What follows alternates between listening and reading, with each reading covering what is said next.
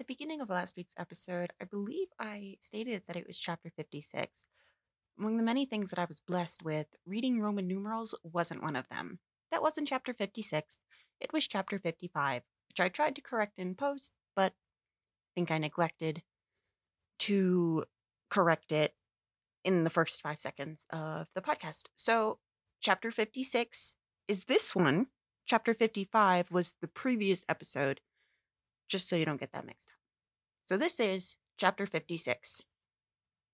Dorothea's confidence in Caleb Garth's knowledge, which had begun on her hearing that he approved of her cottages, had grown fast during her stay at Freshet, Sir James having induced her to take rides over the two estates in company with himself and Caleb, who quite returned her admiration, and told his wife that Mrs. Casaubon had a head for business most uncommon in a woman. It must be remembered that by business, Caleb never meant money transactions, but the skillful application of labor. Most uncommon, repeated Caleb. She said a thing I often used to think myself when I was a lad. Mr. Garth, I should like to feel, if I live to be old, that I'd improved a great piece of land and built a great many good cottages, because the work is of a healthy kind while it is being done, and after it is done, men are the better for it. Those were the very words. She sees into things in that way. But womanly, I hope, said Mrs. Garth, half suspecting that Mrs. Casaubon might not hold the true principle of subordination. Oh, you can't think, said Caleb, shaking his head. You would like to hear her speak, Susan. She speaks in such plain words and a voice like music. Bless me, it reminds me of bits in the Messiah. And straightway there appeared a multitude of the heavenly host, praising God and saying, There's a tone with it that satisfies your ear. Caleb was very fond of music, and when he could afford it, went to hear an oratorio that came within his reach, returning from it with a profound reverence for this mighty structure of tones, which made him sit meditatively, looking on the floor and throwing much unutterable language into his outstretched hands. With this good understanding between them, it was natural that Dorothea asked Mr. Garth to undertake any business connected with the 3 farms and the numerous tenements attached to Lowick Manor. Indeed, his expectation of getting work for 2 was being fast fulfilled. As he said, business breeds, and one form of business which was beginning to breed just then was the construction of railways. A projected line was to run through Lowick parish, where the cattle had hitherto grazed in a peace unbroken by astonishment, and thus it happened that the infant struggles of the railway system entered into the affairs of Caleb Garth, and determined the course of this history with regard to 2 persons who were dear to him. The submarine railway may have its difficulties, but the bed of the sea is not divided among various landed proprietors with claims for damages not only measurable but sentimental. In the 100 to which Middlemarch belonged, railways were as exciting a topic as the Reform Bill or the imminent horrors of cholera, and those who held the most decided views on the subject were women and landholders. Women both old and young regarded traveling by steam as presumptuous and dangerous, and argued against it by saying that nothing should induce them to get into a railway carriage, while proprietors, differing from each other in their arguments as much as Mr. Solomon Featherstone differed from Lord Medlicott, were yet unanimous in the opinion that in selling land, whether to the enemy of mankind or to a company obliged to purchase, these pernicious agencies must be made to pay a very high price to landowners for permission to injure mankind. But the slower wits, such as Mr. Solomon and Mrs. Wall, who both occupied land of their own, took a long time to arrive at this conclusion, their minds halting at the vivid conception of what it would be to cut the big pasture in 2, and turn it into 3-cornered bits, which would be nohow, while accommodation bridges and high payments were remote and incredible. The cows will all cast their calves, brother, said Mrs. Wall, in a tone of deep melancholy, if the railway comes across the near close, and I shouldn't wonder at the mare, too, if she was in full. It's a poor tale if a widow's property is to be spaded away and the law say nothing to it. What's to hinder 'em from cutting right and left if they begin? It's well known I can't fight. The best way would be to say nothing, and set somebody on to send 'em away with a flea in their ear when they came spying and measuring, said Solomon. Folks did that about Brassing, by what I can understand. It's all a pretense, if the truth was known, about their being forced to take one way. Let 'em go cutting in another parish, and I don't believe in any pay to make amends for bringing a lot of ruffians to trample your crops. Where's a company's pocket?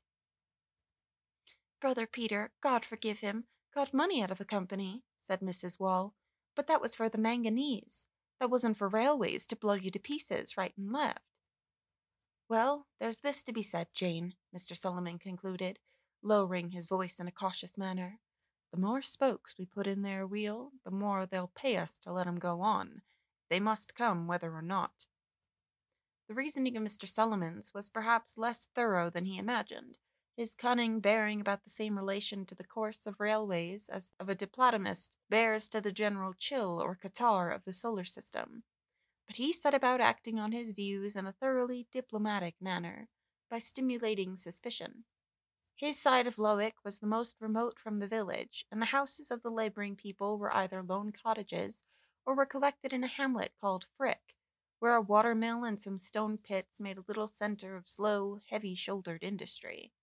In the absence of any precise idea as to what railways were, public opinion in Frick was against them, for the human mind in that grassy corner had not the proverbial tendency to admire the unknown, holding rather that it was likely to be against the poor man, and that suspicion was the only wise attitude with regard to it. Even the rumor of reform had not yet excited any millennial expectations in Frick, there being no definite promise in it, as of gratuitous grains to fatten Hiram Ford's pig, or of a publican at the weights and scales who would brew beer for nothing, or of an offer on the part of the 3 neighboring farmers to raise wages during winter. And without distinct good of this kind in its promises, reform seemed on a footing with the bragging of peddlers, which was a hint for distrust to every knowing person. The men of Frick were not ill-fed, and were less given to fanaticism than to a strong muscular suspicion, less inclined to believe that they were peculiarly cared for by heaven than to regard heaven itself as rather disposed to take them in, a disposition observable in the weather. Thus the mind of Frick was exactly of the sort for Mr. Solomon Featherstone to work upon, he having more plenteous ideas of the same order, with a suspicion of heaven and earth which was better fed and more entirely at leisure. Solomon was the overseer of the roads at that time, and on his slow-paced cob often took his rounds by Frick to look at the workmen getting the stones there, pausing with a mysterious deliberation, which might have misled you into supposing that he had some other reason for staying than the mere want of impulse to move. After looking for a long while at any work that was going on, he would raise his eyes a little and look at the horizon. Finally, he would shake his bridle, touch his horse with the whip, and get it to move slowly onward. The hour hand of a clock was quick by comparison with Mr. Solomon, who had an agreeable sense that he could afford to be slow. He was in the habit of pausing for a cautious, vaguely designing chat with every hedger or ditcher on his way, and was especially willing to listen, even to news which had been heard before, feeling himself at an advantage over all narrators in partially disbelieving them. One day, however, he got into a dialogue with Hiram Ford, a wagoner, in which he himself contributed information. He wished to know whether Hiram had seen fellows with staves and instruments spying about. They called themselves railroad people, but there was no telling what they were or what they meant to do. The least they pretended was that they were going to cut Lowick parish into 6s and 7s. Why, there'll be no stirring from one place to another, said Hiram, thinking of his wagons and horses. Not a bit, said Mr. Solomon, and cutting up fine land such as this parish. Let 'em go into Tipton, say I, but there's no knowing what there is at the bottom of it. Traffic is what they put forward, but it's to do harm to the land and the poor man in the long run. Why, they're Lunnon chaps, I reckon, said Hiram, who had a dim notion of London as a centre of hostility to the country. Ay, to be sure, and in some parts against Brassing, by what I've heard say, the folks fell on 'em when they were spying, and broke their peepholes as they carry, and drove 'em away, so as they knew better than come again. It war good fun, I'd be bound, said Hiram, whose fun was much restricted by circumstances. Well, I wouldn't meddle with 'em myself, said Solomon, but some say this country's seen its best days, and the sign is, as it's being overrun with these fellows trampling right and left, and wanting to cut it up into railways, and all for the big traffic to swallow up the little, so as there shan't be a team left on the land, nor a whip to crack." "I'll crack my whip about their earin' afore they bring it to that, though," said Hiram, while Mr. Solomon, shaking his bridle, moved onward. Nettleseed needs no digging. The ruin of this countryside by railroads was discussed, not only at the weights and scales, but in the hayfield, where the muster of working hands gave opportunities for talk such as were rarely had through the rural year. One morning, not long after that interview between Mr. Fairbrother and Mary Garth, in which she confessed to him her feeling for Fred Vincy, it happened that her father had some business which took him to Yodrell's farm in the direction of Frick. It was to measure and value an outlying piece of land belonging to Lowick Manor, which Caleb expected to dispose of advantageously for Dorothea. It must be confessed that his bias was towards getting the best possible terms from railroad companies. He put up his gig at Yodrell's, and in walking with his assistant and measuring chain to the scene of his work, he encountered the party of the company's agents, who were adjusting their spirit level. After a little chat, he left them, observing that by and by they would reach him again where he was going to measure. It was one of those gray mornings after light rains, which become delicious about 12 o'clock, when the clouds part a little and the scent of the earth is sweet along the lanes and by the hedgerows. The scent would have been sweeter to Fred Vincy, who was coming along the lanes on horseback, if his mind had not been worried by unsuccessful efforts to imagine what he was to do, with his father on one side expecting him straightway to enter the church, with Mary on the other threatening to forsake him if he did enter it, and with the working-day world showing no eager need whatever of a young gentleman without capital and generally unskilled. It was the harder to Fred's disposition because his father, satisfied that he was no longer rebellious, was in good humor with him, and had sent him on this pleasant ride to see after some greyhounds. Even when he had fixed on what he should do, there would be the task of telling his father. But it must be admitted that the fixing, which had to come first, was the more difficult task. What secular avocation on earth was there for a young man whose friends could not get him an appointment, which was at once gentlemanly, lucrative, and to be followed without special knowledge? Riding along the lanes by Frick in this mood, and slackening his pace while he reflected whether he should venture to go round by Lowick Parsonage to call on Mary, he could see over the hedges from one field to another. Suddenly a noise roused his attention. On the far side of a field on his left hand he could see 6 or 7 men in smock frocks with hay-forks in their hands, making an offensive approach toward the 4 railway agents who were facing them, while Caleb Garth and his assistant were hastening across the field to join the threatened group. Fred, delayed a few moments by having to find the gate, could not gallop up to the spot before the party in smock frocks, whose work of turning the hay had not been too pressing after swallowing their midday beer, were driving the men in coats before them with their hay-forks, while Caleb Garth's assistant, a lad of 17, who had snatched up the spirit level at Caleb's order, had been knocked down and seemed to be lying helpless. The coated men had the advantage as runners, and Fred covered their retreat by getting in front of the smock frocks and charging them suddenly enough to throw their chase into confusion. "What do you confounded fools mean?" shouted Fred, pursuing the divided group in a zigzag, and cutting right and left with his whip. "I'll swear to every one of you before the magistrate, you've knocked the lad down and killed him, for what I know. You'll every one of you be hanged at the next assizes, if you don't mind," said Fred, who afterwards laughed heartily as he remembered his own phrases. The laborers had been driven through the gateway into their hayfield, and Fred had checked his horse, when Hiram Ford, observing himself at a safe challenging distance, turned back and shouted a defiance which he did not know to be Homeric. "You're a coward, you are. You get off your horse, young maister, and have a round with ye, I will. You daren't come out without your horse and whip. I'd soon knock the breath out on ye, I would." "Wait a minute, and I'll come back presently and have a round with you all in turn, if you like," said Fred, who felt confidence in his power of boxing with his dearly beloved brethren. But just now he wanted to hasten back to Caleb and the prostrate youth. The lad's ankle was strained, and he was in much pain from it, but he was no further hurt, and Fred placed him on the horse that he might ride to Yodrell's and be taken care of there. "Let them put the horse in the stable, and tell the surveyors they can come back for their traps," said Fred. "The ground is clear now." "No, no," said Caleb. "Here's a breakage. They'll have to give up for today, and it will be as well. Here, Take the things before you on the horse, Tom. They'll see you coming and they'll turn back. I'm glad I happened to be here at the right moment, Mr. Garth, said Fred as Tom rode away, no knowing what might have happened if the cavalry had not come up in time. Aye, it was lucky, said Caleb, speaking rather absently, and looking towards the spot where he had been at work at the moment of interruption. But, deuce take it, this is what comes of men being fools. I'm hindered of my day's work. Can't get along without somebody to help me with the measuring chain.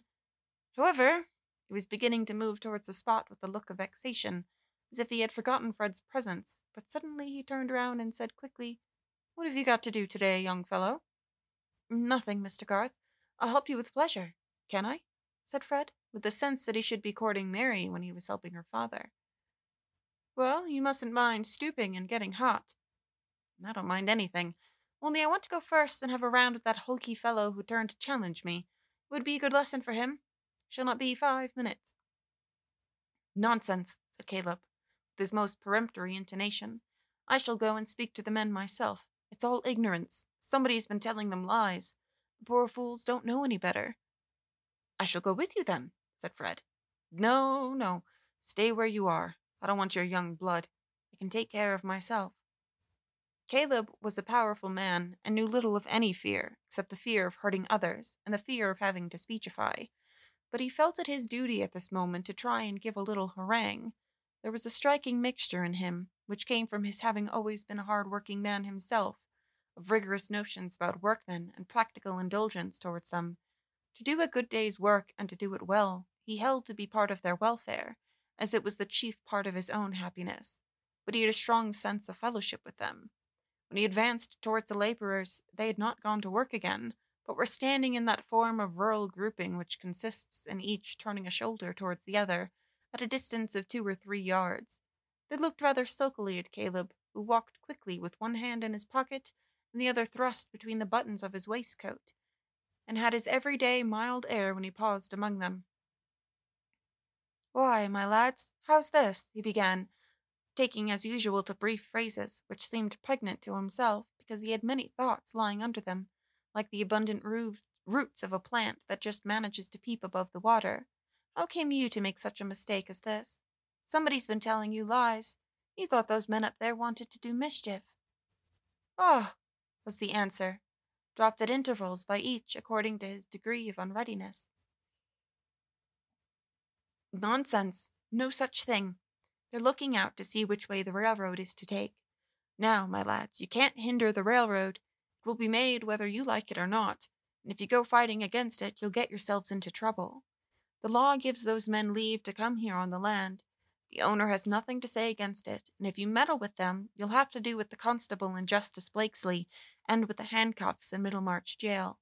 And you might be in for it now, if anybody informed against you." Caleb paused here. Perhaps the greatest orator could not have chosen either his pause or his images better for the occasion. "But come, you didn't mean any harm. Somebody told you the railroad was a bad thing. That was a lie. It may do a bit of harm here and there, to this and to that, and so does the sun in heaven, but the railway's a good thing." "Oh, good for the big folks to make money out on," said old Timothy Cooper, who had stayed behind turning his hay while the others had gone on their spree. "I've seen lots of things turn up since I were a young'un. The war and the peace and the canals, and the old King George and Region and the new King George and the new one as has got a new name, and it's been all alike to the poor mun. What's the canals been to him? They ain't brought him neither meat nor beacon nor a wage to lay by if he didn't save it with clemmin' his own inside. Times has got wusser for him since I were a young one, and so it'll be with the railroads. They'll only lead the poor mon further behind.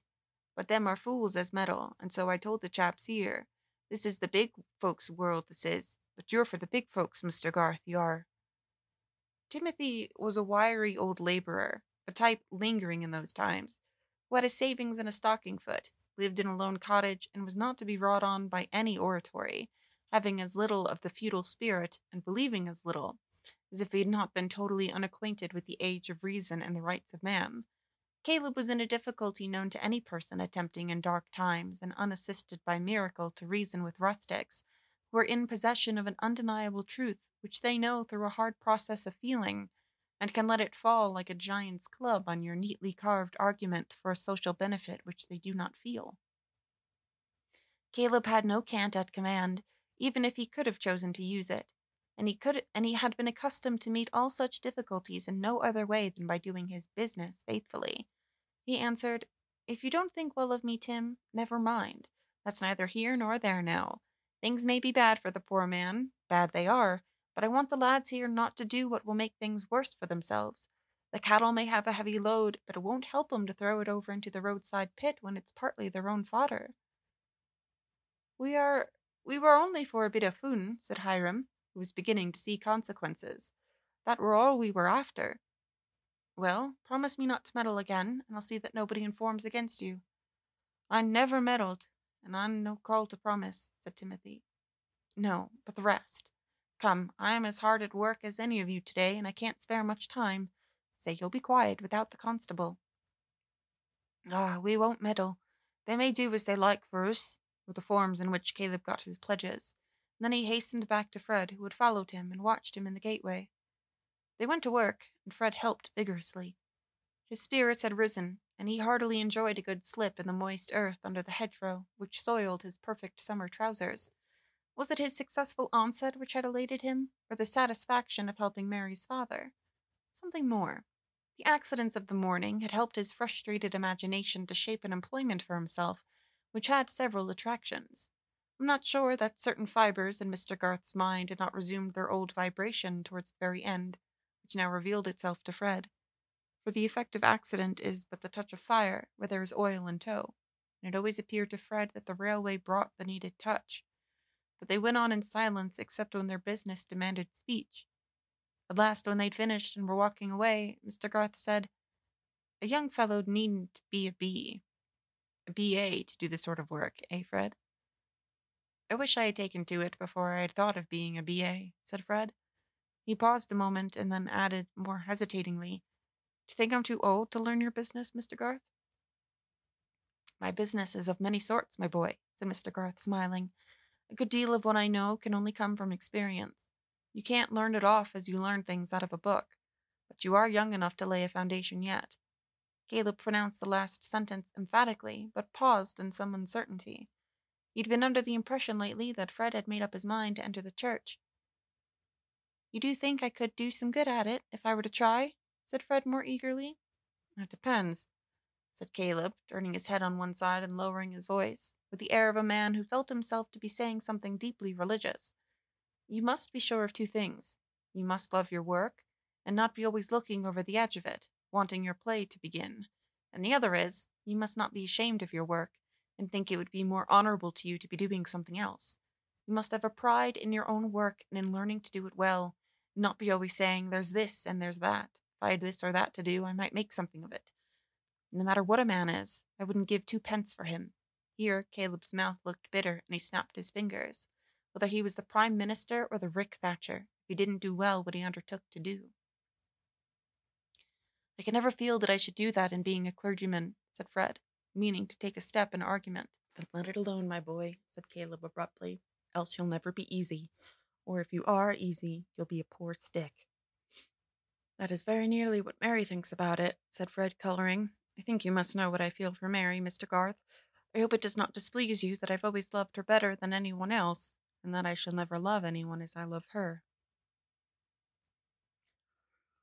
The expression of Caleb's face was visibly softening while Fred spoke, but he swung his head with a solemn slowness and said, "That makes things more serious, Fred, if you want to take Mary's happiness into your keeping." "I know that, Mr. Garth," said Fred, eagerly, "and I would do anything for her. She says she will never have me if I go into the church, and I shall be the most miserable devil in the world if I lose all hope of Mary. Really, if I could get some other profession, business, anything that I am at all fit for, I would work hard. I would deserve your good opinion. I should like to have to do with outdoor things. I know a good deal about land and cattle already. I used to believe, you know, though you will think me rather foolish for it, that I should have land of my own. I'm sure knowledge of that sort would come easily to me, especially if I could be under you in some way." "Softly, my boy," said Caleb, having the image of Susan before his eyes. "What have you said to your father about all this?" "Nothing yet, but I must tell him. I'm only waiting to know what I can do instead of entering the church. I'm very sorry to disappoint him, but a man ought to be allowed to judge for himself when he's 24. How could I know when I was 15 what it would be right for me to do now? My education was a mistake." "But hearken to this, Fred," said Caleb. "Are you sure Mary is fond of you, or would ever have you?" "I asked Mr. Fairbrother to talk to her, because she had forbidden me. I didn't know what else to do," said Fred apologetically, "and he says that I have every reason to hope, if I can put myself in an honourable position, out of the church. I dare say you think it unwarrantable in me, Mr. Garth, to be troubling you and obtruding my own wishes about Mary, before I've done anything at all for myself. Of course, I have not the least claim. Indeed, I have already a debt to you, which will never be discharged, even when I have been able to pay it in the shape of money." "Yes, my boy, you have a claim," said Caleb, with much feeling in his voice. "The young ones have always a claim on the old to help them forward. I was young myself once, and had to do without much help, but help would have been welcome to me, if it had been only for the fellow feeling's sake. But I must consider. Come to me tomorrow at the office at 9 o'clock. At the office, mind.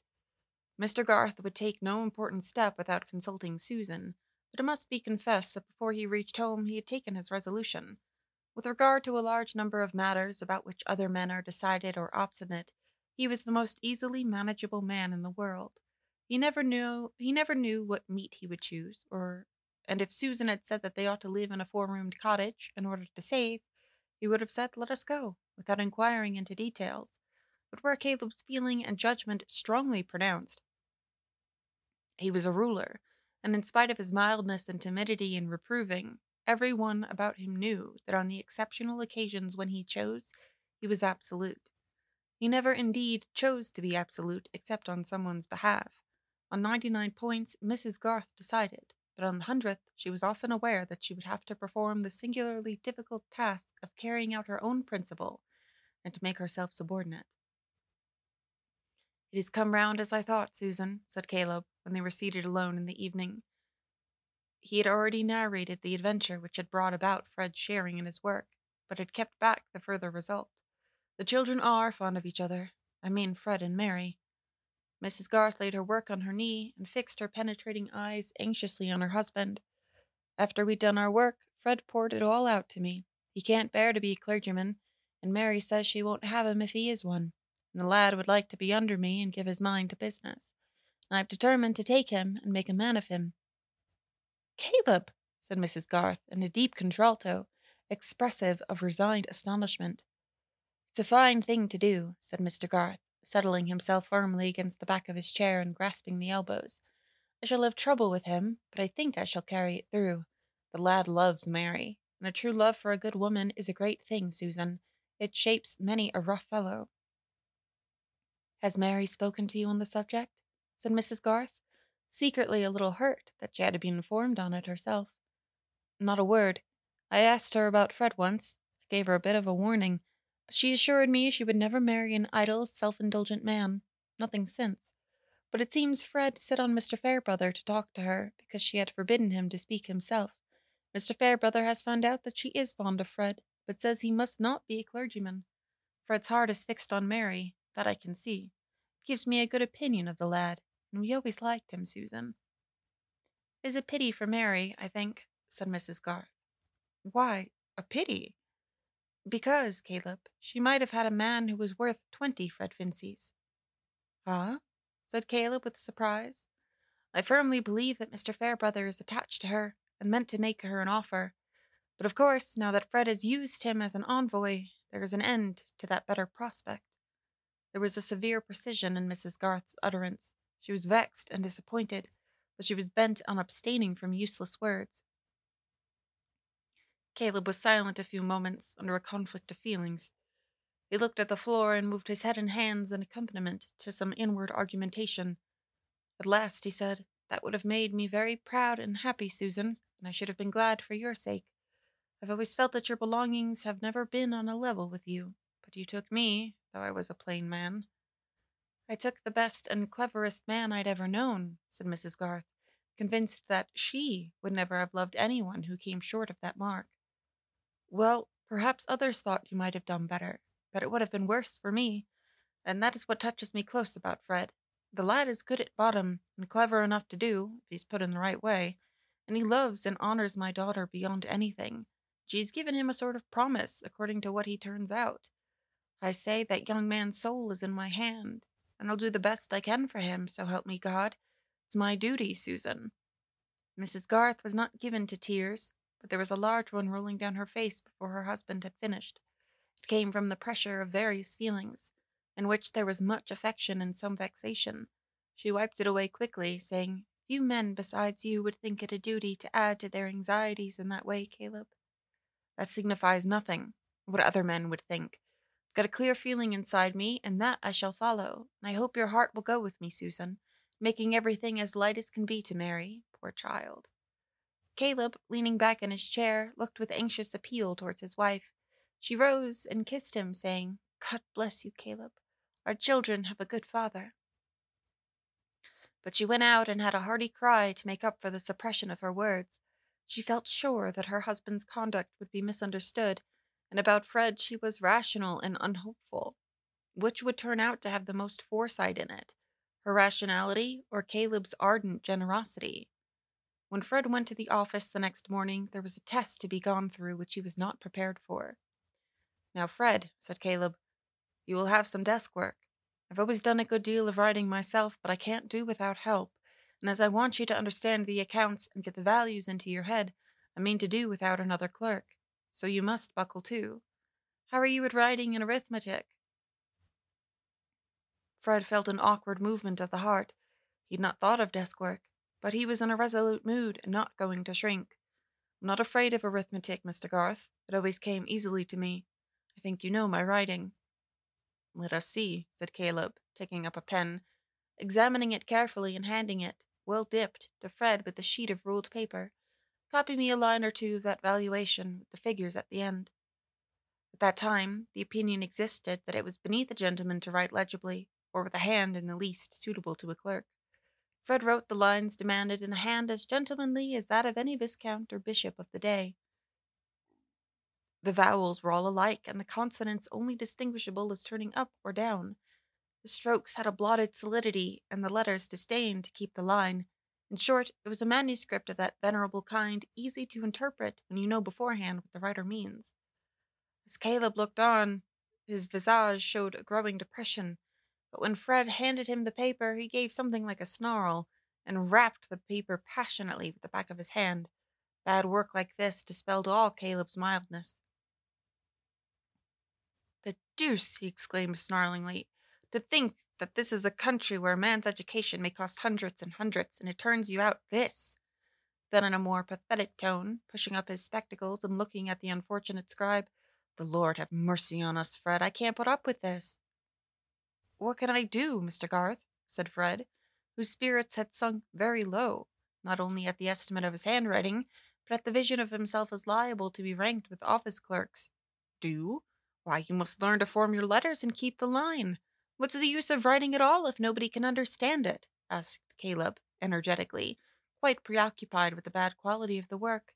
"Is there so little business in the world that you must be sending puzzles over the country?" "That's the way people are brought up. I should lose no end of time with the letters some people send me, if Susan did not make them out for me. It's disgusting." Here Caleb tossed the paper from him. Any stranger peeping into the office at that moment might have wondered what was the drama between the indignant man of business and the fine-looking young fellow whose blonde complexion was getting rather patchy as he bit his lip with mortification. Fred was struggling with many thoughts. Mr. Garth had been so kind and encouraging at the beginning of their interview that gratitude and hopefulness had been at a high pitch, and the downfall was proportionate. He had not thought of desk work. In fact, like the majority of young gentlemen, he wanted an occupation which should be free from disagreeables. I cannot tell which might have been the consequences if he had not distinctly promised himself that he would go to Lowick to see Mary, and tell her that he was engaged to work under her father. He did not like to disappoint himself there. "I'm very sorry," were all the words that he could muster, but Mr. Garth was already relenting. "We must make the best of it, Fred," he began, with a return to his usual quiet tone. "Every man can learn to write. I taught myself. Go at it with a will, and sit up at night if the daytime isn't enough. We'll be patient, my boy. Caleb shall go on with the books for a bit while you're learning. Now I must be off, said Caleb, rising. You must let your father know our agreement. You'll save me Callum's salary, you know, when you can write. I can afford to give you £80 for the first year, and more after. When Fred made the necessary disclosure to his parents, the relative effect on the two was a surprise which entered very deeply into his memory. He went straight from Mr. Garth's office to the warehouse, rightly feeling the most respectful way in which he could behave to his father was to make the painful communication as gravely and formally as possible. Moreover, the decision would be more certainly understood to be final if the interview took place in his father's gravest hours, which were always those spent in his private room at the warehouse. Fred entered on the subject directly, and declared briefly what he had done and was resolved to do, expressing at the end his regret that he should be the cause of disappointment to his father, and taking the blame on his own deficiencies. The regret was genuine, and inspired Fred with strong, simple words. Mr. Vincey listened in profound surprise, without uttering even an exclamation, a silence which in his impatient temperament was a sign of unusual emotion. He had not been in good spirits about trade that morning, and the slight bitterness in his lips grew intense as he listened. When Fred had ended, there was a pause of nearly a minute, during which Mr. Vincey replaced a book in his desk and turned the key emphatically. Then he looked at his son steadily and said, "So you've made up your mind at last, sir?" "Yes, father." "Very well. Stick to it. I've no more to say. You've thrown away your education and gone down a step in life when I had given you the means of rising, that's all. I'm very sorry that we differ, father. I think I can be quite as much of a gentleman at the work I've undertaken as if I had been a curate, but I'm grateful to you for wishing to do the best for me." "Very well. I have no more to say. I wash my hands of you. I only hope, when you have a son of your own, he will make a better return for the pains you spend on him." This was very cutting to Fred. His father was using that unfair advantage possessed by us all when we are in a pathetic situation and see our own past as if it were simply part of the pathos. In reality, Mr. Vincey's wishes about his son had had a great deal of pride, inconsiderateness, and egoistic folly in them. But still, the disappointed father held a strong lever, and Fred felt as if he were being banished with a malediction. "I hope you will not object to my remaining at home, sir?" he said, after rising to go. "I shall have a sufficient salary to pay for my board, as of course I should wish to do." "Board be hanged," said Mr. Vincey, recovering himself in his disgust at the notion that Fred's keep would be missed at his table. "Of course your mother will want you to stay, but I shall keep no horse for you, you understand, and you will pay your own tailor. You will do with a suit or two less, I fancy, when you have to pay for 'em." Fred lingered. There was still something to be said. At last it came. "Hope you will shake hands with me, father, and forgive me the vexation I've caused you." Mr. Vincey from his chair threw a quick glance upward at his son, who had advanced near to him, and then gave his hand, saying hurriedly, "Yes, yes, let us say no more." Fred went through much more narrative and explanation with his mother, but she was inconsolable, having before her eyes what perhaps her husband had never thought of, the certainty that Fred would marry Mary Garth, that her life would henceforth be spoiled by a perpetual infusion of Garths and their ways, and that her darling boy, with his beautiful face and stylish air, beyond anybody else's son in Middlemarch, would be sure to get like that family in plainness of appearance and carelessness about his clothes. To her it seemed that there was a Garth conspiracy to get possession of the desirable Fred, but she dared not enlarge on this opinion, because a slight hint of it had made him fly out at her as he had never done before. Her temper was too sweet for her to show any anger, but she felt that her happiness had received a bruise, and for several days merely to look at Fred made her cry a little, as if he were the subject of some baleful prophecy. Perhaps she was the slower to recover her usual cheerfulness, because Fred had warned her that she must not reopen the sore question with his father, who had accepted his decision and forgiven him. If her husband had been vehement against Fred, she would have been urged into defence of her darling. It was the end of the 4th day when Mr. Vincey said to her, "Come, Lucy, my dear, don't be so downhearted. You always have spoiled the boy, and you must go on spoiling him." "Never, nothing ever did cut me so before, Vincey," said the wife, her fair throat and chin beginning to tremble again. "Only his illness." "Pooh, never mind. We must expect to have trouble with our children. Don't make it worse by letting me see you out of spirits." "Well, I won't," said Mrs. Vincey, roused by this appeal and adjusting herself with a little shake, as of a bird which lays down its ruffled plumage.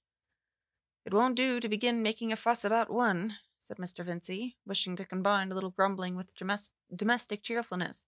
"There's Rosamond, as well as Fred." "Yes, poor thing. I'm sure I felt for her being disappointed of her baby, but she got over it nicely. Baby! Pooh! I could see Lydgate is making a mess of his practice, and getting into debt, too, by what I hear. Shall have Rosamond coming to me with a pretty tale one of these days, but they'll get no money from me, I know. Let his family help him. I never did like that marriage, but it's no use talking. Ring the bell for lemons, and don't look dull any more, Lucy. I'll drive you and Louisa to Riverston tomorrow."